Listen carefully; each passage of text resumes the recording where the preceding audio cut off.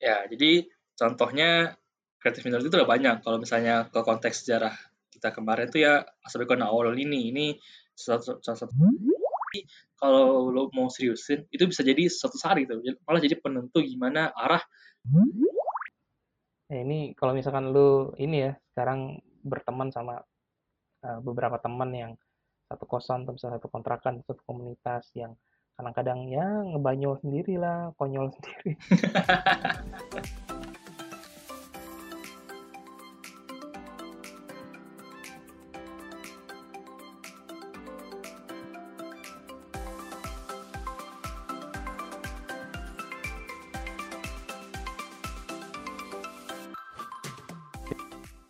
Oke, bismillahirrahmanirrahim. Assalamualaikum warahmatullahi wabarakatuh. Waalaikumsalam warahmatullahi wabarakatuh. Welcome back to Islamic Stories Podcast, Past, Prevent, Future.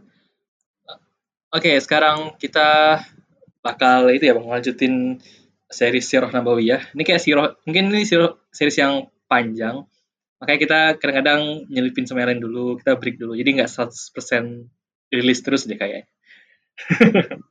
Kayak kemarin kita kasih apa sih jeda-jeda sama series tentang kesehatan atau mungkin tentang Curhat. mindset tentang harta ya curhat dan sebagainya gitu. Ya nggak apa-apa. Jadi sekarang kita mau lanjutin. Terakhir kalau nggak salah kan kita ngebahasnya tentang Assabiqunal Awwalun atau mungkin ya singkatnya orang-orang pertama yang masuk Islam gitu. Mungkin sekarang gue cuma mau nambahin insight sih yang mungkin gue dapat dan kemarin saya mungkin kalau masuk episode kemarin agak terlalu panjang mungkin bisa dikit aja. Nah, Assabiqunal Awwalun itu membuat gue teringat dengan satu istilah nih bang. Apa tuh? Ya, istilah itu namanya creative minority. Wah, apaan tuh? Creative minority. Berarti bahasa Itu kalau bahasa Indonesianya ya minoritas kreatif ya. orang ya komunitas kreatif gitu dan sebagainya. Nah, jadi ini melawat dari kata-katanya seorang sejarawan namanya Arnold J. Toynbee. Ya, gitulah. Katanya adalah perubahan itu dimotori oleh sekelompok kecil orang yang secara kreatif menggagas dan mengaplikasikan ide dan solusi baru untuk menghadapi tantangan yang ada. Ya, jadi contohnya kreatif minority itu udah banyak. Kalau misalnya ke konteks sejarah kita kemarin tuh ya Assabiqunal Awwalun ini salah satu contoh kreatif minority gitu. Kan karakternya tuh ada dua tuh. Jadi kata pertama itu merupakan perwakilan dari setiap golongan sosial dan masyarakat Quraisy kan di Assabiqunal Awwalunnya Nabi Muhammad gitu. Dari orang kaya gitu kan sampai yang budak bahkan atau mungkin orang-orang yang nggak punya gitu. Yang kedua itu mereka tuh didominasi oleh orang-orang anak-anak muda gitu. Nah, contoh-contohnya. Kalau contoh lain kreatif minority itu kayak PayPal Mafia. Jadi kan PayPal itu punya lingkarannya sendiri ya. Maksudnya kayak isinya tuh kayak Elon Musk yang punya Tesla atau mungkin orang-orang punya Red YouTube, ya, Jared Karim, terus yang punya ya LinkedIn, Max Levin, yang punya LinkedIn, yang punya YouTube, yang punya gue lupa banyak lah gitu. namanya siapa, Orang-orang saya Ray Hoffman ya, mereka tuh kayak yang punya LinkedIn itu Red Palantir of Man dia. ya. Nah, jadi mereka tuh emang orang-orang mereka tuh cuma berapa sih? Nggak nyampe 20, paling belasan ya. Satu geng lah, satu kelompok, satu peer. Tapi mereka tuh yang ngasih ide-ide kreatif keren. Mereka minoritas ya, mereka minoritas sedikit. Tapi mereka punya ide kreatif yang bisa dibilang mengubah mindset kita tentang dunia dan teknologi lah sampai sekarang. Itu mungkin kalau terlalu jauh ya, kalau mau dekat-dekat, kalau di Indonesia itu contoh kreatif minority itu loh, kos-kosannya Sukominato. Ya Gimana kan? gimana tadi potong siapa?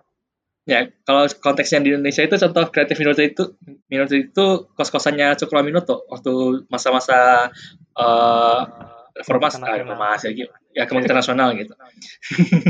Kan Cokroaminoto tuh punya kos-kosan ya, isinya tuh wah epic sih, isinya tuh ada Soekarno, ada Musso, Alimin, Tan Malaka, Siapa Kurto tuh bro Surjoyo orang-orang gitu. itu bro?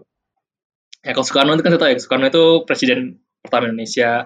Ada Semon itu tokoh sosialisme, Musso itu tokoh PKI, Alimin juga PKI, Tan Malaka juga, sampai di ITI juga ada dari itu Kartuso Wiryo gitu. Maksud gue tuh walaupun mereka tuh ujungnya ntar bakal beda apa sih beda pandangan tentang politik dan juga kebangsaan, tapi itu kan mengubah dan membentuk gimana arah bangsa ini kan. Kayak siapa yang sangka dari satu kos-kosan kecil, Cokominoto dan sahabat, termasuk sahabat-sahabat kan, sahabat aku Cokominoto juga ada tuh, kayak Agus Salim, kayak Zaman Dahlan, Hashim Asyari pendiri NU Muhammadiyah, itu kan teman-temannya Cokominoto juga. Sebenarnya dari satu kos-kosan kecil itu bisa menjadi menghasilkan ke orang-orang yang membesarkan bangsa ini nantinya gitu. Kan nggak ada yang nyangka kan. Jadi mungkin sekarang lo yang lagi ngkos bareng teman-teman lu, siapa tahu tuh jadi creative minority juga kan misalnya. Asik. Ya, atau misalnya contoh lain itu ada Traitors Egg atau pencuri Silicon Valley. Jadi ada pendiri Silicon Valley. Itu tahu Silicon Valley kan yang Iya, ya, tahu, di tahu, tahu. Yang di California. ya California. Itu bisa dibilang kayak pusat gimana teknologi itu berkembang di dunia ini gitu. Dan itu didirikan oleh 8 orang doang gitu. Jadi 8 orang ini yang menentukan gimana arah berkembangnya teknologi di dunia sekarang dan sebagainya gitu. Jadi itu sih Bang, mungkin yang bisa kepikiran kalau misalnya itu mungkin satu pola kali ya Bang, pola yang mungkin banyak sejarah yang terjadi gitu. Kalau misalnya banyak dari perubahan-perubahan itu bukan hanya tercipta dari mungkin satu gagasan yang besar atau mungkin satu ide besar, tapi malah diciptakan oleh sekumpulan orang-orang kecil yang kreatif gitu, ya, atau sebagai kreatif minority gitu. Jadi poin gue itu siapa yang nyangka mungkin dari satu kos-kosan Sekominoto bisa menentukan arah bangsa itu. Siapa yang menyangka dari semua sekumpulan orang-orang bisa menjadi penentu arah teknologi ke depan dan sebagainya. Jadi itu penting menurut gue kalau misalnya mungkin sekarang lu punya peer lo sendiri misalnya sama teman-teman lu kan mungkin peer lo saling berbagi dalam konteksnya mungkin lo punya usaha, mungkin punya dagang bareng, atau mungkin lo punya tim hobi buat belajar desain misalnya, atau mungkin melukis, atau mungkin ya whatever lah gitu. Maksud gue mungkin nggak banyak orang-orang, ini cuma 5, 6, atau mungkin 8, 10, nggak banyak lah. Tapi kalau lo mau seriusin, itu bisa jadi suatu saat gitu, malah jadi penentu gimana arah bidang yang minati ke depannya gitu. Kan karena ya tahu kan ya, dan kalau kita baca sejarahnya emang polanya seperti itu sih, kreatif mobility. Itu sih Bang. Kalau dari lu gimana? Mantap, Bro. Apalagi, Bro? Gue jadi Banyak penasaran, sih, Bro. banyak.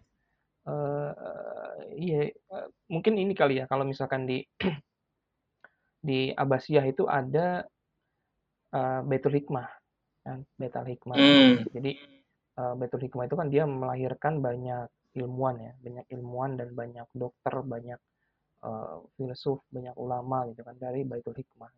Jadi satu lembaga, sebenarnya lembaganya macam-macam sih ya, ada universitas, ada perpustakaan, di samping ada masjid dan lain-lain. Terus mungkin ada lagi ini bro, eh, Nizamiyah. Ya, kita kan pernah bahas Oh, ya di, Nizamiyah. Ya benar, ya di ya episode awal-awal. ya Madrasah Nizamiyah ya. Nah, kita kan pernah bahas Ya di benar. episode berapa sih? 11, 12 11, kalau salah. 12, 13 ya. Iya, iya, Jadi kalau salah itu. Nizamiyah itu ada lingkarannya, pertama Imam Ghazali, terus di situ ada apa? eh Uh, Ya Abdul Nizam Qadir Almuk. Al-Jailani, ada Nizamun Al-Mulk Iya. gitu kan, yang akhirnya melahirkan generasi berikutnya Nuruddin Zangki, kemudian eh, eh, ponakannya gitu kan, bukan ponakan sih, eh, Nuruddin Zangki, guru Uh, murid sih sebenarnya ya, iya, muridnya benar-benar. Nuruddin Zangki itu ya Salahuddin Al-Ayyubi gitu. Jadi gue ngelihat ya bro ya, creative minority ini memang kayak kayak satu pertemanan, cuman lebih dalam dari pertemanan tuh apa ya, persahabatan. Jadi antara Iya, antara iya. persahabatan Iya. terus rekan kerja atau sekaligus rival itu kayak campur aduk semua deh. Cuma jadinya seru Tapi aja gitu. lo mungkin disatukan oleh visi atau mungkin kesan yang sama nggak sih? Iya benar benar. Kelihatannya sih kayak gitu ya kalau misalnya kita Iya. ngelihat apa yang terjadi gitu realitasnya. Dan dalam konteks Indonesia menurut gue yang paling unik itu ya Cokroaminoto itu gitu kan. Cokroaminoto Iya itu benar. dia apa ya? Dia tuh kayak master gitu, master yang dari dirinya lah itu kan keluar founding fathers Indonesia gitu kan. Benar, Jadi benar. orang-orang yang berpengaruh ke Indonesia gitu kan 20 tahun atau 30 tahun mendatang itu ternyata semuanya itu pernah ngekos di Dari Cokroaminoto. Itu ngeri Kominato. juga kan Iya. masih pertama Gak kali ada yang kan. nyangka kan gitu ya. Gile gitu kan. Kita bisa Iya, keren ya. baca kisahnya Soekarno ketika masih di kosan Cokroaminoto, dia latihan pidato malam-malam gitu kan.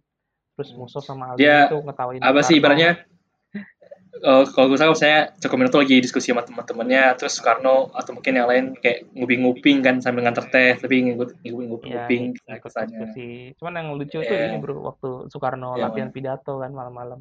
Tuh pasti Hmm. biasanya tuh digangguin tuh sama Musa sama Alimin, diketawain kan. Jadi kayak ditiru gitu kan, pose-pose Soekarno tapi kayak diejek-ejek gitu kan. Ya, ya, ya.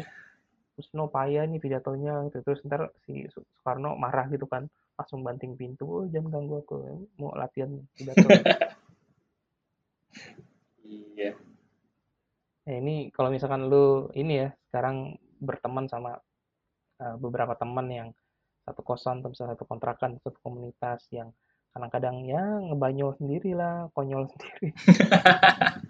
Cuman jangan jangan underestimate lah ya, jangan jangan underestimate dengan kemampuan lu Iya dan kemampuan benar. teman-teman lu gitu karena nggak ada yang tahu lah Benar-benar. 10 20 tahun lagi siapa tahu kalian tuh ya jadi salah satu apa ya penentu arah gitu ya penentu arah di bidang yang lu Halo? tekunin gitu. Halo, halo, Itu halo, bro. halo, halo. Ini konsep creative minority itu emang menarik bro. Sayang bukunya Hmm. Arnold Toynbee itu Study of History kan kalau nggak salah ada sekitar sih gue lupa deh ada 6 jilid atau 10 jilid gitu. Itu buku jadul banget, susah ditemuin. Terus Wah, kita ya susah banget lah bisa ditemuinnya. curhat lagi nih Bang kalau ngebahas gini-ginian. Nggak dapat. Jadi cuman bisa baca ringkasan-ringkasan di artikel-artikel gitu aja lah. Oke, oke. Gimana bro menurut lu bro? Ya Menarik paling nih itu sih menurut Bang. gue sih konsepnya. Iya. Eh, dan itu fenomena yang kerap terjadi dari sejarah banyak membuktikan kesalahan. Jadi mungkin insight kita yang bisa kita dapetin ya sering temen kalau misalnya mungkin kalau misalnya lo sekarang punya teman-teman peer lu atau mungkin ya mungkin teman tinggal bareng, kosan bareng, asrama bareng atau kontrakan bareng, ya who knows gitu mungkin 20 tahun ke depan bakal kayak apa gitu. 30 tahun bakal kayak apa. Jadi jangan jangan merasa sedih kalau misalnya lo memulai dari hal-hal yang kecil gitu. Karena emang perubahan itu mulai ya kecil-kecil gini kan dari creative minority. Orang-orang minor yang dikit, gak banyak gitu. Gak ratusan, malah cuma puluhan dan belasan. Tapi ternyata bisa memberi dampak yang luar biasa di masa depan. Oke, mungkin sekian kali ya Bang, sore sekarang. Sharing-sharing kita sekarang masih nyambung uh, uh, tentang kita kemarin. Kalau misalnya, gue ngambil konteksnya ke Sirah Nabawiyah, dari creative minority-nya Assabiqunal Awwalun itu bisa mengubah dunia sampai sekarang. Kayaknya kan dari 50 orang, sekitar 50 orang nggak sih ya, 50 orangan gitu. Dari yang Awal kaya yang sampai awal yang banget ya paling itu. ya, yang awal mereka sembunyi-sembunyi, diam-diam gitu, nggak tampak tapi bisa mengubah dunia sampai kayak sekarang yang lo lihat lah dan kedepannya. Oke, sekian episode sekarang teman-teman. Terima kasih sudah mendengarkan. Kita pamit undur diri dulu. Assalamualaikum warahmatullahi wabarakatuh. Waalaikumsalam warahmatullahi wabarakatuh.